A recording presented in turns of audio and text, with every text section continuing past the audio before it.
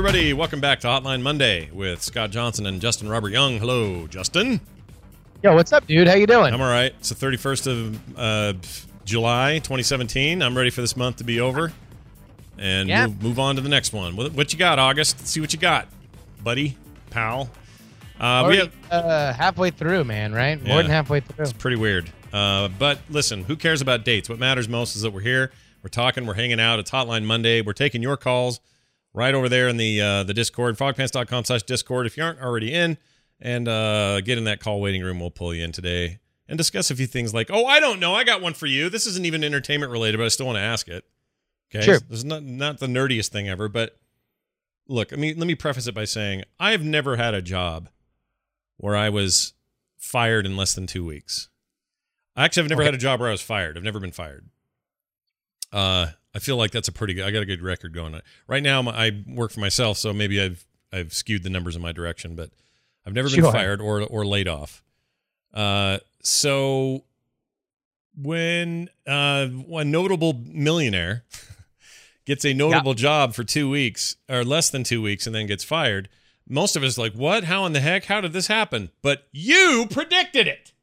I did. So tell us about the mooch. This isn't really political, folks. We just want to talk about the process here. Okay. So Anthony Scaramucci is a hedge fund, and really, like, he is a hedge fund of hedge fund guys. So, like, he directs money to other hedge funds. Like, he is a real, like, New York deal maker, like one of those, like, you know, guys who makes money on money kind of people. Right.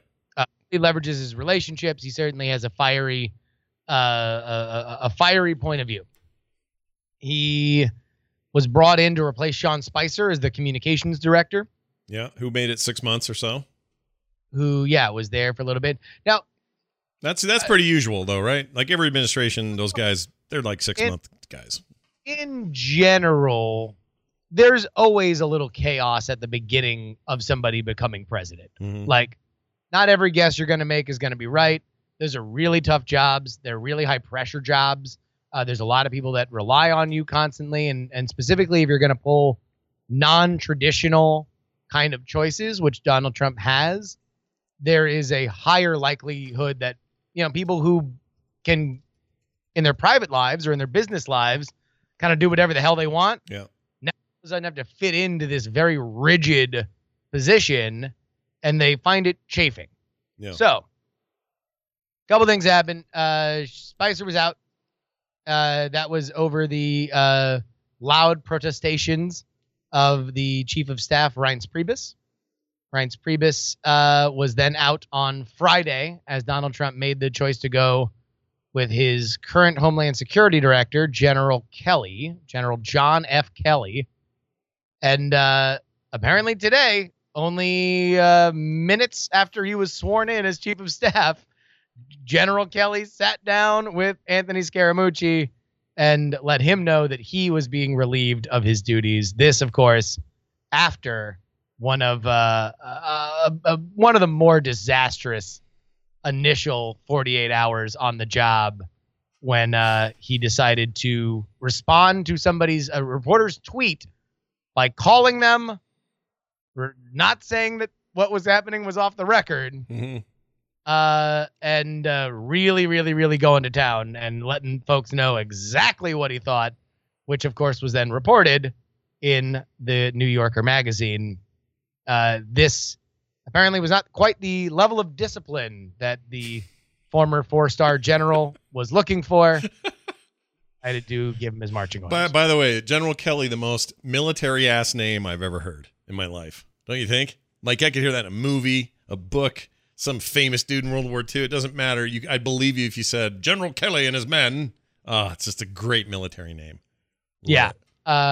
People are pointing out that technically his start date was on August 15th. And there's been a different messaging with stuff like that. So allegedly he was working there. That was official. He was on the job, and now he is gone. The mooch no longer. The mooch has scooched out of office. Now, by the way, in that 10 days, he also his wife had a kid and then divorced him. Right. So that's the part I wanted to get to real quick. He was with the president when she gave birth. That's the talk anyway, right? He was at dinner with him or something like that.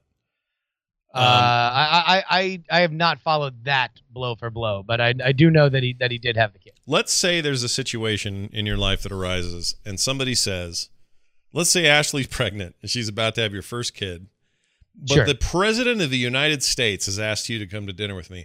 Oh, I'd love to, but my wife's about to, I don't care, get over here. And what would you do? Like, I'm not that I like the Scaramucci guy at all, but what would you do? Would you go when the president tells you to go, even though your wife's in like labor and dilated to an 8? Or would you stay? That's a hard question. I mean, I don't really think that there's a great answer for it, right? Like, obviously the emotional thing to do would obviously to be with your wife, while she's giving birth. That's the number one thing that your instinct would and should, I think, want you to do. But at the same time, if this is a matter of, I mean, there's only a finite time that somebody gets to be president, right? And in that time, there is tremendous power to be had. There is a tremendous possibility to shape not only the course of the presidency, but the nation. And with the nation, with America, so goes the world, right? Mm-hmm. So, if you look, very rarely, if I was like, oh, sorry, Ash, I can't watch our kid getting born because I got to hit the bar. These app specials are insane at Bennigan's. Like, there's not really a huge benefit there, right? But if you can reasonably make the argument that, like, look, the fate of the free world is here, and we have X amount of time to get our plan together before we roll things out, then you can make the argument that, yes, no matter how special, you could find your perfect little baby to be the most perfect little baby in the world. But we're talking about the world here. Yeah.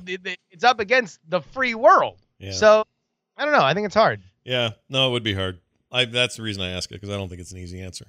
I'd like to think, I'll do the noble thing and stay with my wife. I'll dig, that's more important. My child over the president. But then, I don't know. Maybe not. Maybe it'd be, maybe the reason he's eating with you or whatever is really important. Maybe you're going to save the day.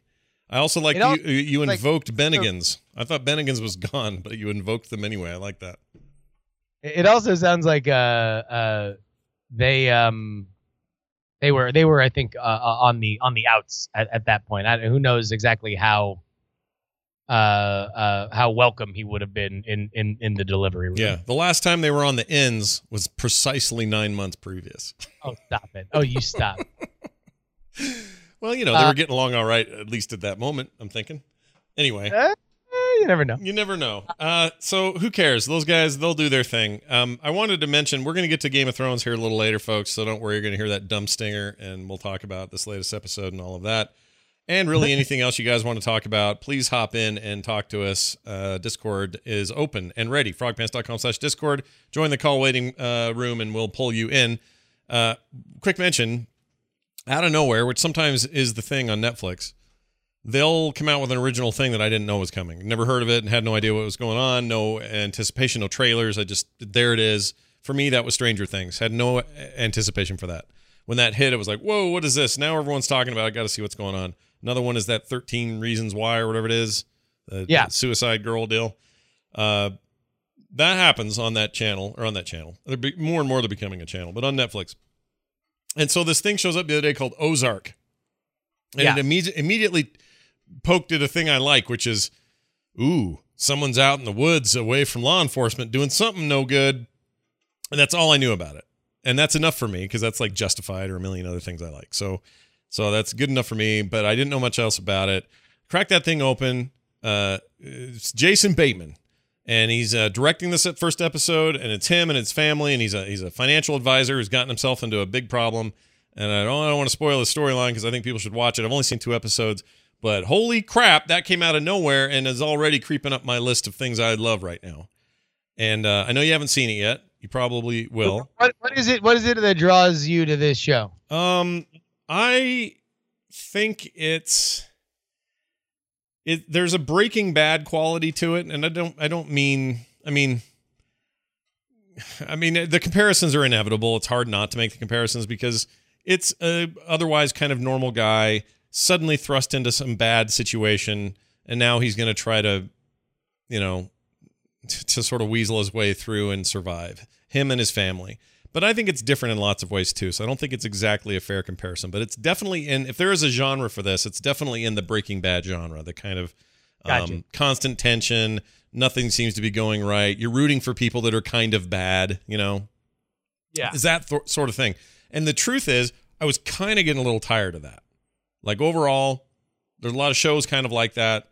It's getting a little tired of it. Like, I don't know, I can't think of any other examples right now, but like you could say The Americans is a bit like this, or these ones where, well, they're evil, but they're not evil, but they're sometimes evil. They're basically, they have the Jamie Lannister problem, right? That's the whole, but it's the whole show. And so I was tiring of that, which is why I like the Fargo series so much, because despite how weird people get on Fargo and how dark it can get, the crux, the good guys are always truly the good guys. Like straight up the most innocent, nice, wonderful, happy people, not necessarily happy, but happy people possible. Usually played by the police, and they're always just these sweet-minded people who are out to get horrible, horrible people. And I like that change. I like that twist. Yeah. Most shows haven't been doing that, so I was a little worried going into this, but there's just enough of whoa, that was weird, that sound. There's just enough of the Breaking Bad formula in here, but also just enough of, I actually think I have good reasons to root for some of these people, so they're a little less disdain, or they're a little less deplorable than they were. Oh, I hate that word now. Deplorable doesn't work anymore. We can't use it anymore, can we? Deplorable. I mean, it's a free world. Yeah, but it's like you using the word Bennigan's. Yeah, the word the noun Bennigan's. But no, like it handles that stuff really well, but then there's also this mob stuff going on that I always like. Always like a good mob storyline. Don't care where it's coming from, how small it is in the story. If the mob's involved, I'm kind of way more in than I would have been otherwise. To me, it's just a good balance of those things. The acting's really good. Jason Bateman is kind of blowing my mind. I don't know why I thought he wouldn't be great at this, but like you said before the show, comedians are often great at drama. Anyway, it's great, and people should see it. And I'm only 2 in. I may get done with it and go, whoa, well, it turns out it was trash in the end, but so far it feels like a pretty awesome little piece of work. You see anything like that in the meantime? I mean, you've been busy. You went to Politico. No, I do have something that I do want to talk to you about, though. Saw you kind of involved in this conversation last night. The new, as yet, maybe written, but certainly not shot, HBO show. Oh, Confederate, yeah. Confederate, by the folks who do Game of Thrones. Yep.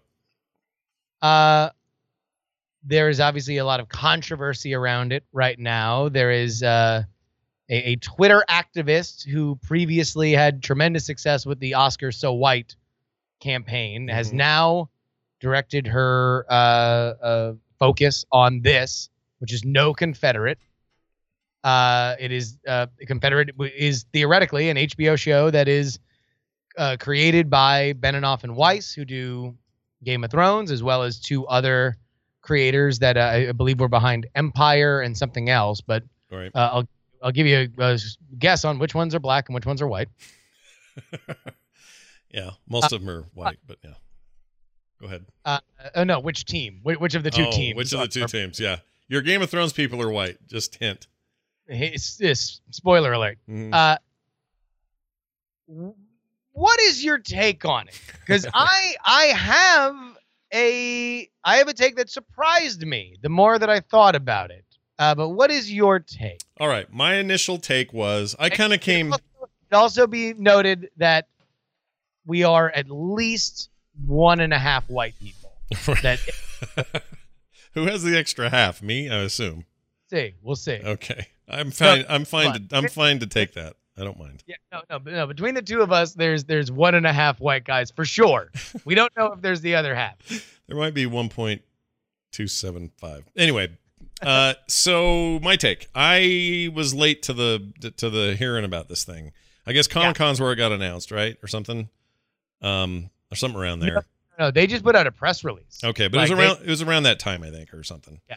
Anyway, I was in the middle of a big family reunion that week, and then I had another one the following week, and I didn't really catch up to any of the stuff until Saturday night.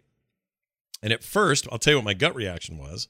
My gut reaction was, and I know this is going to seem a little trite to some of you, but I went, well, wait a minute. Is this all that different than Man in the High Castle? We're just, it's an alt history tale, and it's an alternate history where the Confederacy won the Civil War, and what does modern life look like after something like that?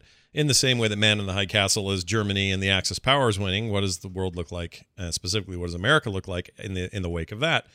Which is a interesting, fertile place. I like that kind of storytelling. I like alt history, just generally speaking. It's a great way to play with what ifs and talk about moral issues that you couldn't do outside of the context, and all that I think is a super interesting thing. So at first I was like, well, what's the problem? We don't even know what these stories are yet. Is everyone worried it's just going to be, they're going to miss, knowing HBO, there's going to be a lot of storylines that are about black people in a post-Confederacy winning the war world being treated terribly. And that might include awful things like rape, child abuse, obviously the selling of human beings, the mistreatment of them, blah, blah, blah. All of that stuff is true. And HBO is not going to hold back on some of those things. This isn't going to be an NBC production. This is going to be ABC. This is going to be HBO doing what HBO does. Game of Thrones is a prime example of them doing that with issues like rape and others, where they've arguably handled some of that stuff in a way that maybe wasn't great. Anyway, my point is, the more I've thought about it, the reason I think that my comparison of this potential show and Man in the High Castle is that Man in the High Castle comes in the wake of a Nazi Germany in full reconciliation mode. That's a country who went through hoops after hoops after hoops to bring people to justice. There were trials. There were executions held for the worst offenders. There were manhunts for those who tried to escape. There was an effort at creating complete and total reconciliation and reparation for the Nazi period. Even to this day, they go out of their way to do that. And I'm not sure America has done that for our slavery period. Has atoned for the Civil War. And by that, I realize that's a really vague thing to say. You haven't atoned. What does that even mean? But there's something about you can find a Jewish person who can say, oh yeah, I love Man in the High Castle. It really asks some interesting questions. And it's about Jews being mistreated again and all this other stuff. They don't have the perspective of, oh, that's an exploitative, awful thing. Well, why? Well, because the German thing's been sussed out. They did all they could. It may not be perfect, but they did all they could to reconcile that era. And that effort is enough to clear the table a little bit so you can say, okay, now let's explore it. Now let's talk about the story. Now let's talk about alt history. Like, it's that context that I think gives them leeway. And they haven't earned that leeway with something like Confederate. Do we need to just tell black people who still fear for their lives, who still at this current time see people in power who they at least have the impression they don't have much of a care for them? Do we say to them, oh, just give us a chance? We don't know what the story is. Just give it a chance. Would we say that would we say that in any other context for something that has never truly had any reconciliation? We've never really come to terms with it. We've never really done anything to acknowledge it. We just kind of sweep it under the rug and wish we were never a part of it. And that's different than what the Germans did. So that's my current thinking. I'm not saying I think they should not make the show. I'm saying I completely understand why people are worried about it. And if they are going to do it, I think it's very dangerous ground, again, given the background of what I just explained. So that's my thinking. I could be up in the night. I may be thinking too hard about it. But I think that's the difference. And people who are using that, well, Man in the High Castle does it, what's the difference? I think aren't thinking very hard about it. Because there's a huge difference. All right, let's try to take. Are you familiar with the term like value over replacement player? Yes, I've heard it before. I don't think I totally understand it though. effectively, it's a baseball analytics term because you can analyze stats easier in baseball because you get all these one-on-one matchups as opposed to trying to understand how everybody's working together as a team. Yeah. But value over replacement player is, what if you have somebody at third base, for example, and you just replace them with the statistical average, right? You took everybody that's doing it, made them one person, Joe Average. How much better or worse is the person that you have there to that person? Mm-hmm. That fantasy idea. Okay. So value over replacement, Benioff and Weiss Game of Thrones follow-up. Let's take in the multiverse, the millions of other things that they could do, assuming that they were going to do something big and sprawly and world building that gave them access to power and danger and politics and stuff like that, right? Is this better or worse than the average? The average idea that you could have read that press release about. So the one that's about whaling in the 17th century, except the Kraken really exists, like or about just the rise and fall of Taco Bell or something, and the fast food wars, or one about Death Row Records in the 90s. Whatever you could possibly say, like, is this better or worse than a general idea that would be their follow-up? Right. I totally get that idea. I'm asking you a question. I know you're saying, is it better or worse? And I'm thinking, I mean, okay, I'll tell you. I mean, I'll be honest about what I want, and it kind of answers your question. I want to see this show. I'm very interested in it.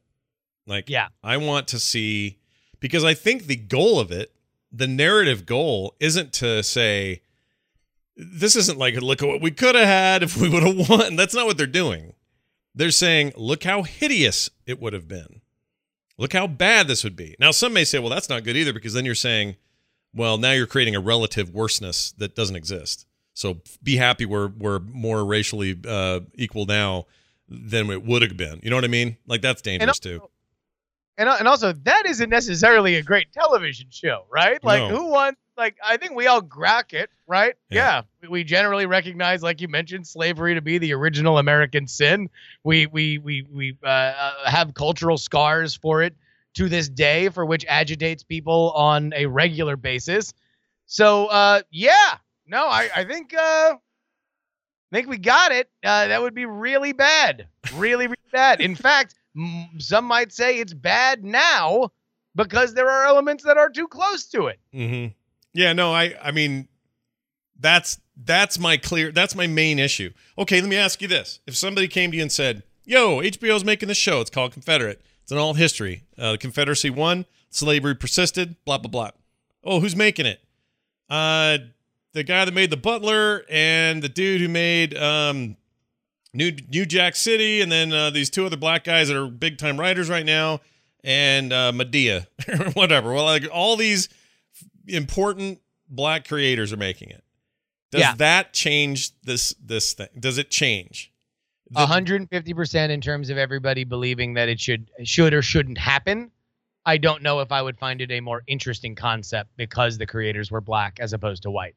Yeah. I find this topic really, really, really, really troublesome. Did you ever see the documentary? It's a mockumentary, actually. CSA, the Confederate States of America. Yeah. You did see that? No, I've heard of it. Haven't seen it. Yeah. So I saw it. It's all right. Yeah. It's interesting exercise, but it's basically like a bunch of television clips or taking us through media as if we were in modern times in a Confederate world. And so the idea is that they're mixing in things that did happen. Okay. Or, with things that they bridge into creating, the first man on the moon puts a Confederate flag on the moon, right? But then there's also like some Bojangles ad from the 70s where you're just like, oh, Jesus Christ. Right. So here's the problem, I feel. Number one, these are the wrong guys to do this show. Because there's a lot in Game of Thrones that Game of Thrones can get away with because it's fantasy. Yeah. It's not real. Yeah. By the way, name two. That's a huge cast. Name two black people, and you'd say Wormwood or whatever his name is, and the girl. That's it. So there's not a lot of. They're not coming to this with this like pedigree of incredible racial diversity work they've been doing. Like everybody's, white and speaks in an English accent. Yeah. So, Game of Thrones has gotten away with being real fast and loose with some of this stuff because of the subject matter that they are dealing with, right? Yeah. Number two, there's an element to their writing where they love making the bad guy good. Yeah. I think in a world where Jaime Lannister, and we can get into what happened like in the episode last night, but like Jaime Lannister is at this point this kind of like tragic, flawed hero, right? Like he gets moments where we feel bad for him, but he's the guy that we sympathize with. In fact, in a world that is like now chewing up people all around him, it's him kind of doing these, Jim from The Office looks to the cameras and shrugging that we're like, yeah, man, what it would be like to be that guy, right? Right. So now I don't think it's irresponsible to say, okay, so we in their press release they say that we're going to focus on the people that run a modern day slave conglomerate. Mm-hmm. So you're telling me that they're not going to be cool and we're not going to kind of like look at them and one of them's going to really feel like, oh, my dad started this business. I want to get out of it, but he can't because now it's a highly charged political thing. Yeah. And like, of course, he's sleeping with a slave or something like that. It's like, yeah, geez. No, they're right. You're right. It's never, to their credit as storytellers, these guys are never going to settle into a much more traditional tropey method, which is they're all wondering, what are we doing this for? I'm having a change of heart. I'm going to rebel against the popular notion that blacks should still be slaves. And like that, they're not doing that. These guys make shows about complicated, issues-ridden, kind of pessimistic view of people. Like that's what they do.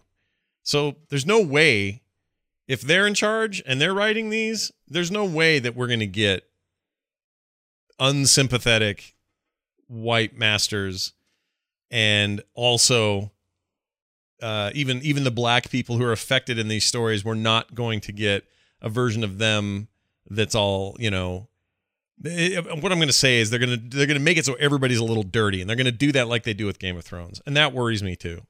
And so, you know what? I may be dead wrong. This may come out and go, oh my gosh, best show ever. But is this still something we want to like say to ourselves as a culture or to other cultures? Yeah, give it a shot. See if it's okay. Given all the history there is behind that, man, it'll be fine.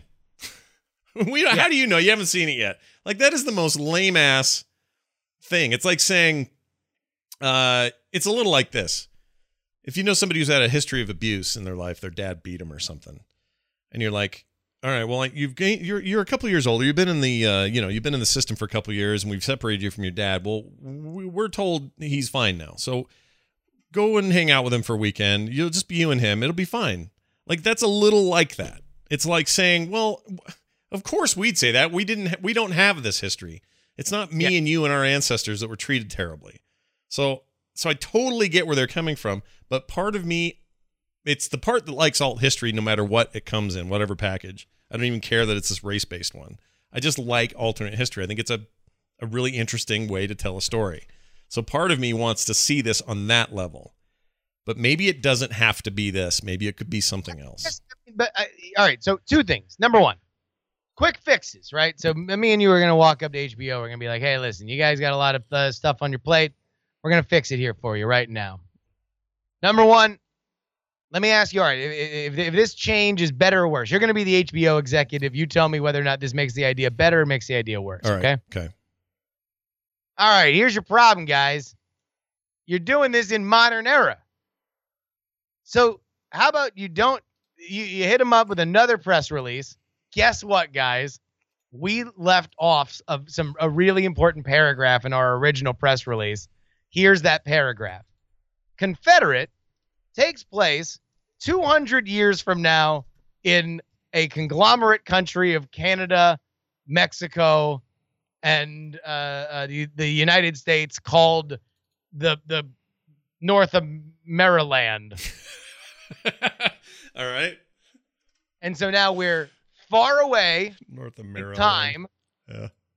And we are not dealing exactly with our Civil War, although obviously it will be evocative of these different tropes, of these different elements. It will touch back and be evocative in the same way that, Game of Thrones is really the War of the Roses, right? That with dragons and Romans involved, right? Mm-hmm.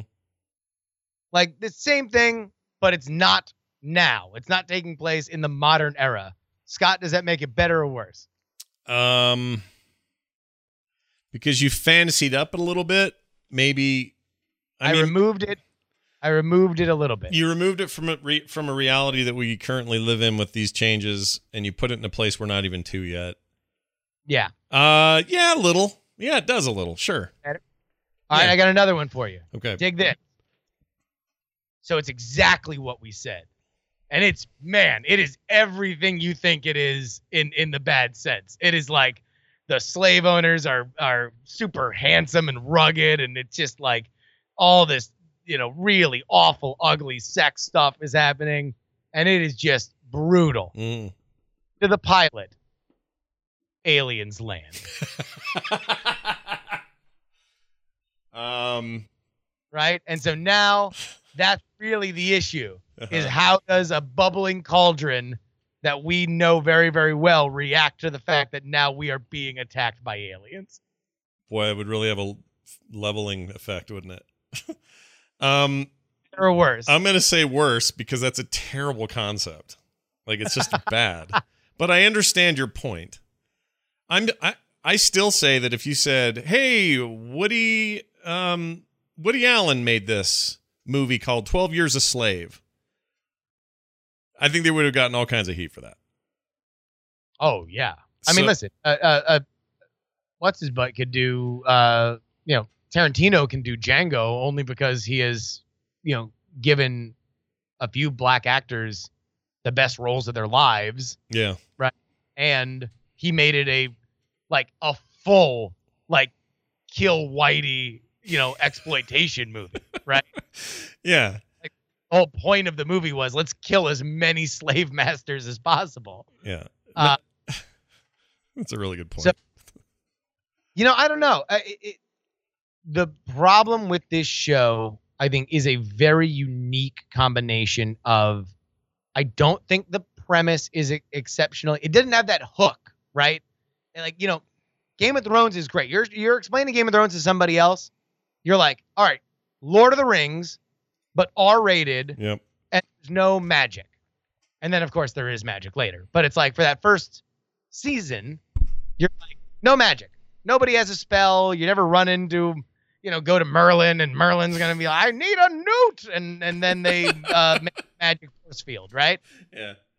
Like, it's realistic, R-rated, violence and sex Lord of the Rings. Yeah. That's awesome. Yeah. Because I like Lord of the Rings, but I also like violence and sex. Yeah. So now I got a good show. The Wire. It's a cop show, but it's almost as much, if not more, about the drug dealers than it is about the cops. Right. Right. So it's Black Sopranos plus Hill Street Blues. Right. So boom. Okay, cool. I'm into that. What is the comp here? Even like Westworld, which I think we can agree to disagree on how great Westworld is, but it's like Westworld is okay. It's Game of Thrones meets Jurassic Park. Yeah. In a West. Yeah. Boom. Like I like both those. I like all those things. I want to watch this show. Yeah. Now there isn't one. The answer is there's not one. Because the best you can say is we really like Philip K. Dick's Man in the High Castle book and show, and we want to go that direction, but with something else. That's the best comp you can make. And even then, Man in the High Castle has that weird sci-fi thing to it, right? Mm-hmm, mm-hmm. Oh yeah, no, it totally does. Like this Man in the High Castle, despite Man in the High Castle has a conceit. Well, I don't think this gives anything away. it doesn't matter. It's old enough now. But there's a conceit in that show where you're never quite sure if this is reversible. In other words, you're pretty sure while, Nazis and the Japanese Empire are in charge of everything, there's a very thin layer between that and the other dimension where that's not the case. And so that lightens it up enormously. Like that alone is enough to say, oh, okay, well, we're in this is like Star Trek and talking about race. It's different than just talking about race. So, exactly. Yeah. So they don't have that here.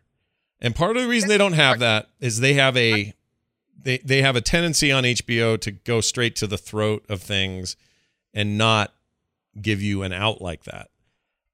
Game of Thrones has a built-in out, but you're making up an out here, and I don't think they have it. So that's a really good point you bring up. I don't know how.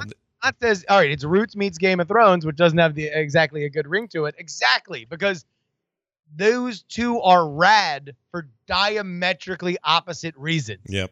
Roots was an important miniseries, one of the most watershed miniseries of all time, because it gave an unflinching look to the horrors of slavery, right? It was about everything that was awful about it.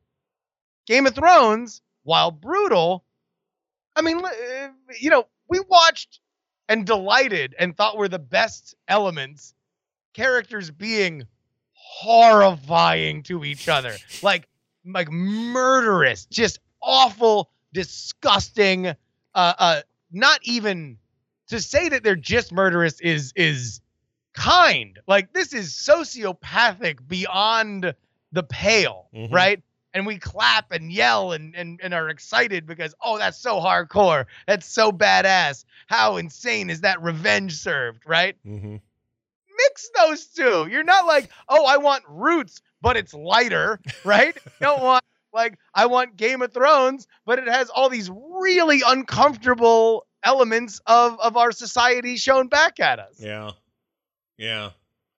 I mean, that's the thing that show would get in trouble for occasionally. Like 2 seasons ago when it tried to have that whole thing that wasn't in the books, the whole thing with Ramsay and what's her name.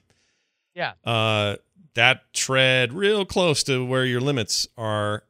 And that's in the context of this fantasy series where you kind of want those limits.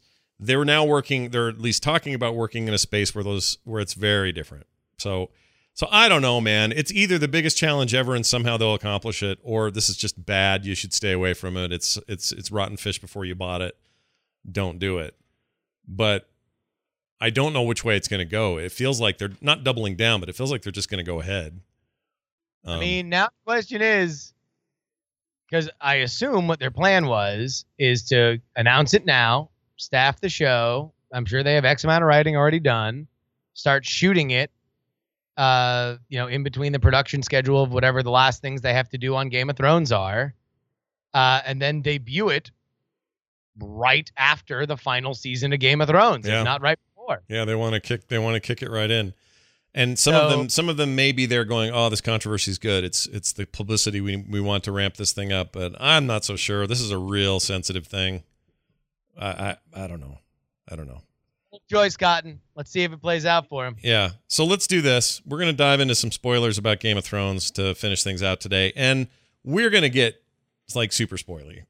Okay. So that's how we warn you guys about this. And what we do before we do that is put out a few little things that people should be looking for. So Justin, if you don't mind, any plugging you'd like to do before we go into full spoiler mode? We are under 3 days away from the end of the Action News Kickstarter. So go right now. If you do not go and buy this Kickstarter, you will probably not get it. Just kidding. I get it. But the only way you can be assured that you will get it is to get it right now. ActionNewsGame.com. We are trying desperately to get to 1,000 backers. We are, I think, 50 something away. Yeah. Right now. So go ahead and please help us get to where we need. Yeah, 59 backers away. 59 backers away. It's going to be a squeaker, folks. So go ahead. I would encourage you to back now if you have not. And if you have already, then please go ahead and tell a friend. Nice. We are only on to 955 backers. That'll unlock the 2-day blackout in New York City card, which is one of the craziest things to think about these days when you can't imagine a major city going dark for 2 days. Oh my gosh. Yeah, that's insane. Yeah, get it. Be part of it and break all that stuff wide open like a big wound and let it ooze down your face like what's his name's pussy disease that Sam fixed for him. None of that is good that I said. And for everything I've got going on, just check out Scott Johnson on Twitter. There's nothing major right now. Getting back together my life after these horrible family reunions. I can't find my stinger thing that we play. We had it last week. What did I do with it? Everybody will be so upset if you do not find this. I know. I had it. Hold on. Let's see. They're gonna think that you did it on purpose because they know you hate it. Oh, I found it. Okay, I just didn't put it where it needed to go. Okay, here you go. Here's the thing. Watch the Throne. Here's the theme song. One song only. So bad. I freaking hate it so bad, dude. Oh, that's cool. I like that. It's the Game of Thrones version of a Western. Anyway, let's dive in. We had the episode called The Queen's. Oh, shoot. Queen's Vengeance? No, the Queen's Justice. That is correct. The Queen's Justice was the most recent episode. It was last night. Refers mostly to, well, a couple of things, I think, as often those titles do. It's not just about Cersei and her stuff. I think it's also a little bit of justice to be had in Highgarden.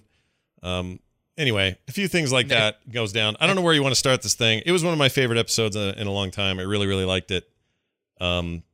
It kind of had a heist quality to it that I wasn't expecting. Yeah.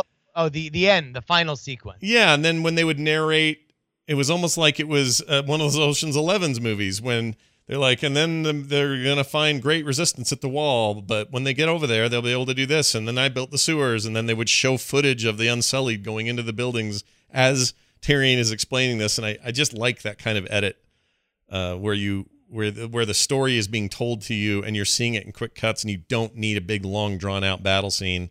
You just need bits of it to satisfy you, and I thought that worked out really well. But overall, pretty awesome. Significant death in this one of a character everyone loves. So anyway, we can talk about that in a second. What'd you think? What'd you like? Did you like it? First of all, I guess I should ask.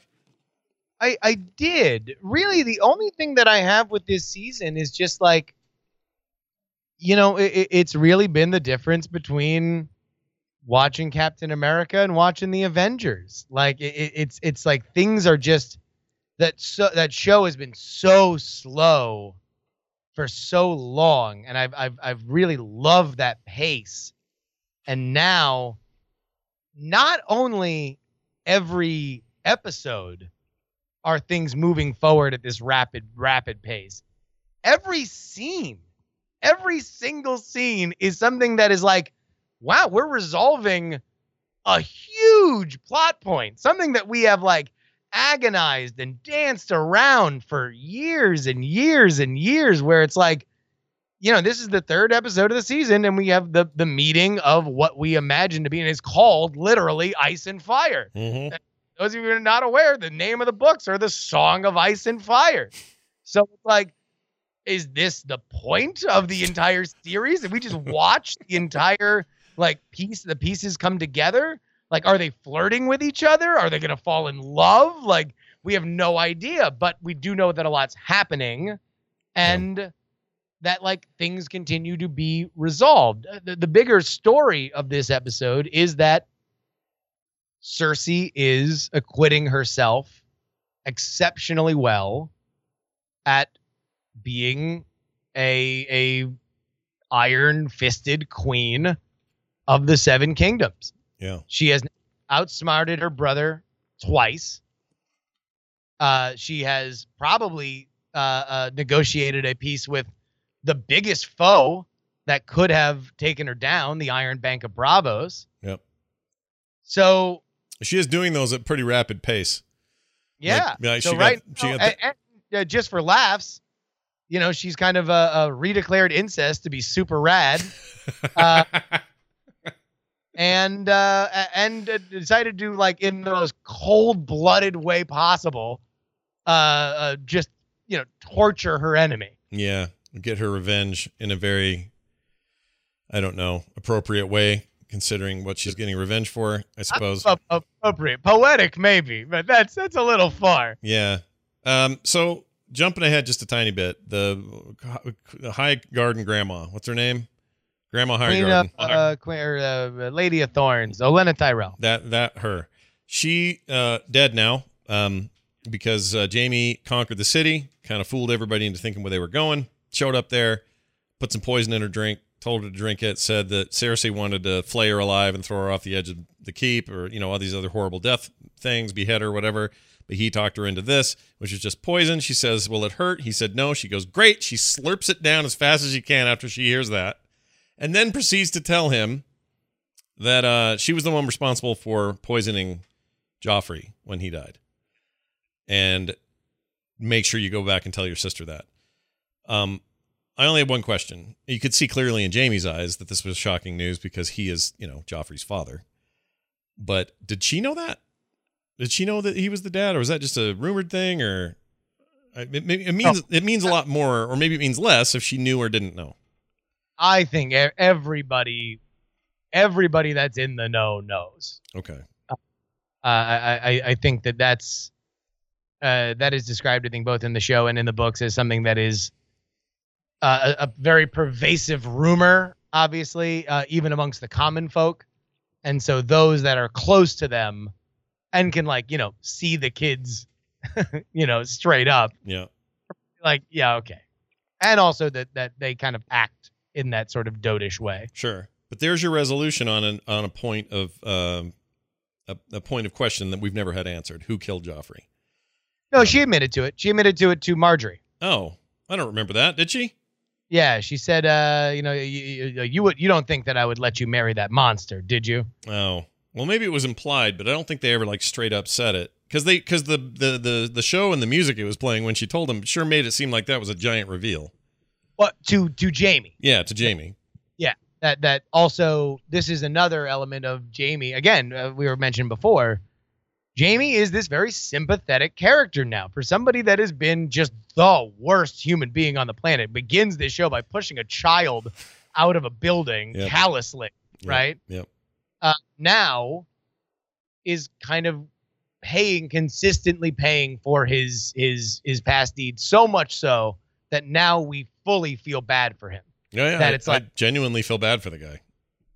That he, I would suspect that Cersei probably half suspected that it was Olenna who poisoned Joffrey, sure. Right? I mean, she's very invested in this Tyrion thing, but that this is probably not something that's not a tremendous shock to her. And yet it's Jaime that has to pay.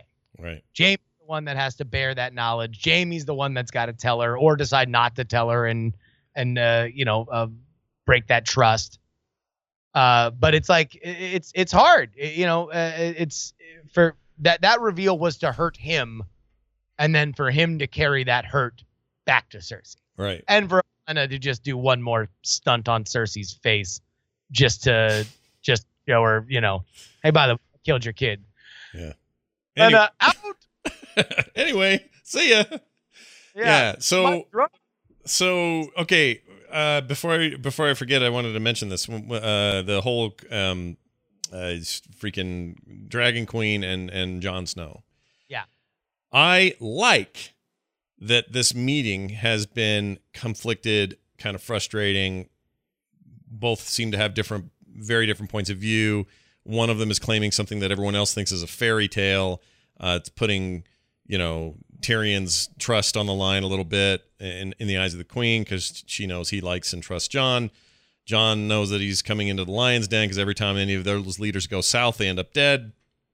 I mean, I like that that's so conflicted. I don't want that to be easy. I didn't want that to be a great reunion, truly a dance of fire and ice. I wanted it to be a argumentative, frustrating, butting of heads, two very different motivations kinds of things with conflicts of interest. I think that's made it way more interesting. So I personally have no problem with that.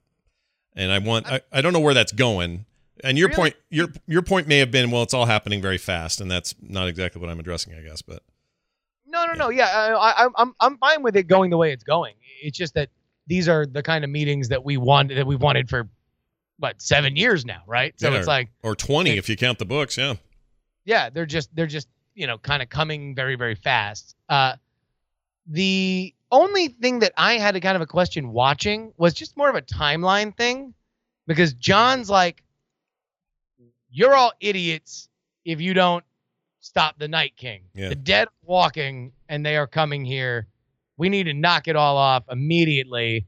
Screw King's Landing right now. We got to prepare in the north. Yeah. It won't matter. His words were, it won't matter if there's a skeleton sitting on the Iron King or Iron Throne. Iron Throne. Right, yeah. right. And then, of course, Daenerys' point of view is like, all right, let me win this war, and then we can talk about this crazy Night King thing. And John's like, no, these are mutually exclusive things. Either we focus on the Night King or we focus on Cersei, and you're an idiot if you focus on Cersei. Same time, she's like, yo, you can mine this dragon glass. Yeah. Like, not like, hey, we've already mined it. Throw all this crap in your boat, take it up tomorrow. Yeah. We're begin mining dragon glass. It just seems to me that at a certain point, like, you should be able to win, like, winning the war for the Seven Kingdoms seems like something that might take months, right? If not a year. Yeah. Whereas, like, same with mining the dragon glass. How fast are you going to be able to make these weapons if they're just getting mined tomorrow? All right. They're going to pull a how did Varys get across the 7 seas so quickly moment. Jesus, they're doing that all the time now, right? Yeah. Like everybody's just like, hey, I'm leaving. Meh. Yeah, there's no question they're compressing things. I mean, it feels that way. I don't know. I don't know if it's bothering me necessarily, but like, think about it. You got 3 of the biggest things that could happen in the show. Highgarden Grandma taking her leave. Bran is found and brought back to his sister. They've not seen each other since season 1. Like, early in season 1, Bran and Bran came back from Burning Man. Right. And he's literally a man now. So that all has happened. There's no Hodor in tow. I am weird as hell. I'm like super weird, and I'm gonna like talk about you having sex randomly. Like, it's a weird scene now for me. Bran, the 3-eyed raven. Yeah, hi, I'm Bran, the 3-eyed raven, and nothing I say isn't weird. Is kind of what he said. And then, the meeting of the, Khaleesi and freaking the Warden of the North. Like, 3 huge moments in one episode. This show's not used to doing that.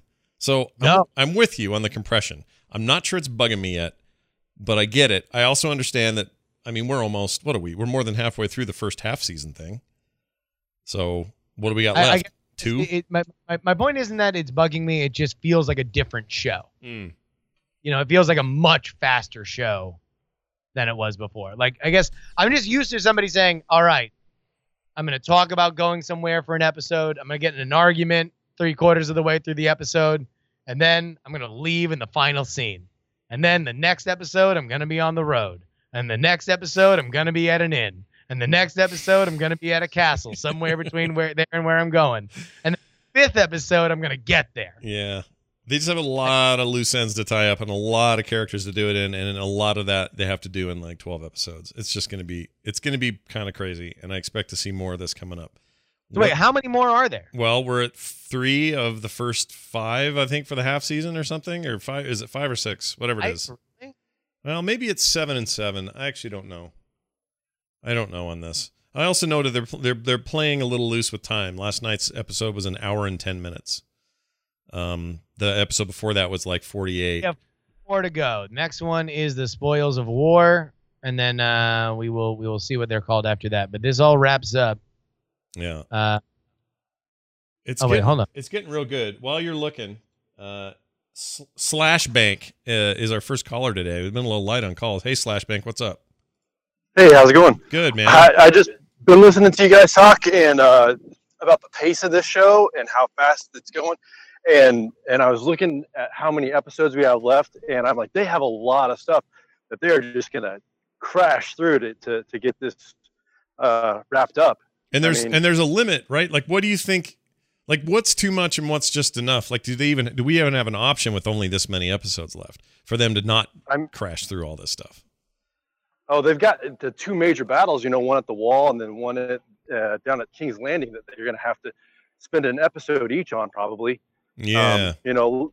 Luckily they've looks like they've taken out a lot of the players this way, forcing Jon and Daenerys to have to be together. I mean, she's probably going to be going up north here in an episode or two, but yeah, I mean, they still have a lot of stuff that they're going to go through really quickly here. Yeah, I agree with you. I think it's going to get a little nutty. Do you agree, Justin? I mean, is it too much? Like, how much is too much?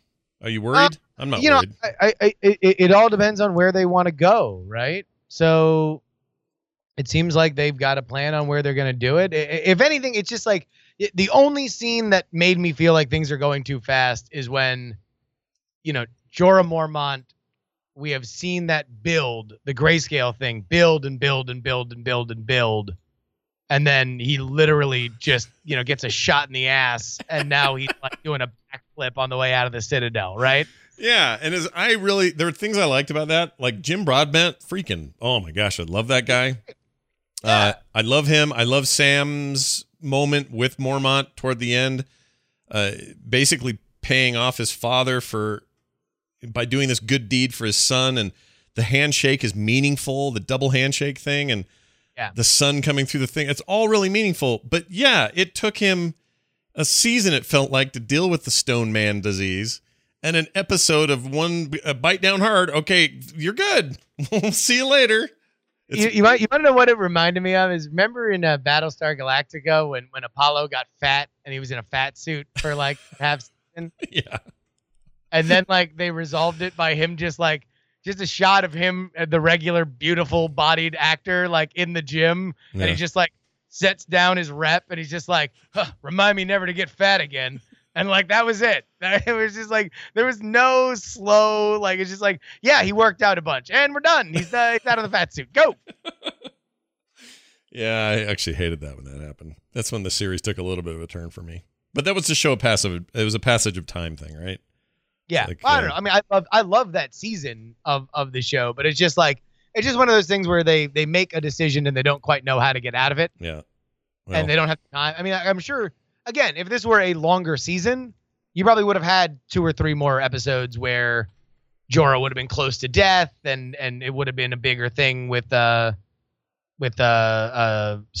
to be like, oh my God, did I just kill this guy? Like, I'm going to really get in trouble. Mm-hmm. And then he pulls through and you feel like it's earned a little bit more, as opposed to like, him getting crap ripped off of him in one. And then next thing you know, Jim Broadbent's like, this is crazy. I'm Jim Broadbent. Oh, I love him. I love him in this, especially. Something about that guy. All right. I think that covers that episode pretty well. We'll do this again next week, along with other stuff, and talk more about what's going on in the world of Game of Thrones as we get closer to the end of this epic run, one of the biggest shows in television history. But until then, don't forget to check out where we're at online, frogpants.com/Hotline Monday. You can also follow us on Twitter at Hotline Monday as well. Justin R. Young, Scott Johnson on Twitter. That's going to do it for us. Justin, anything else you want to say before we cut out? Baelor Morghulis. Baelor Morghulis. You heard it here first.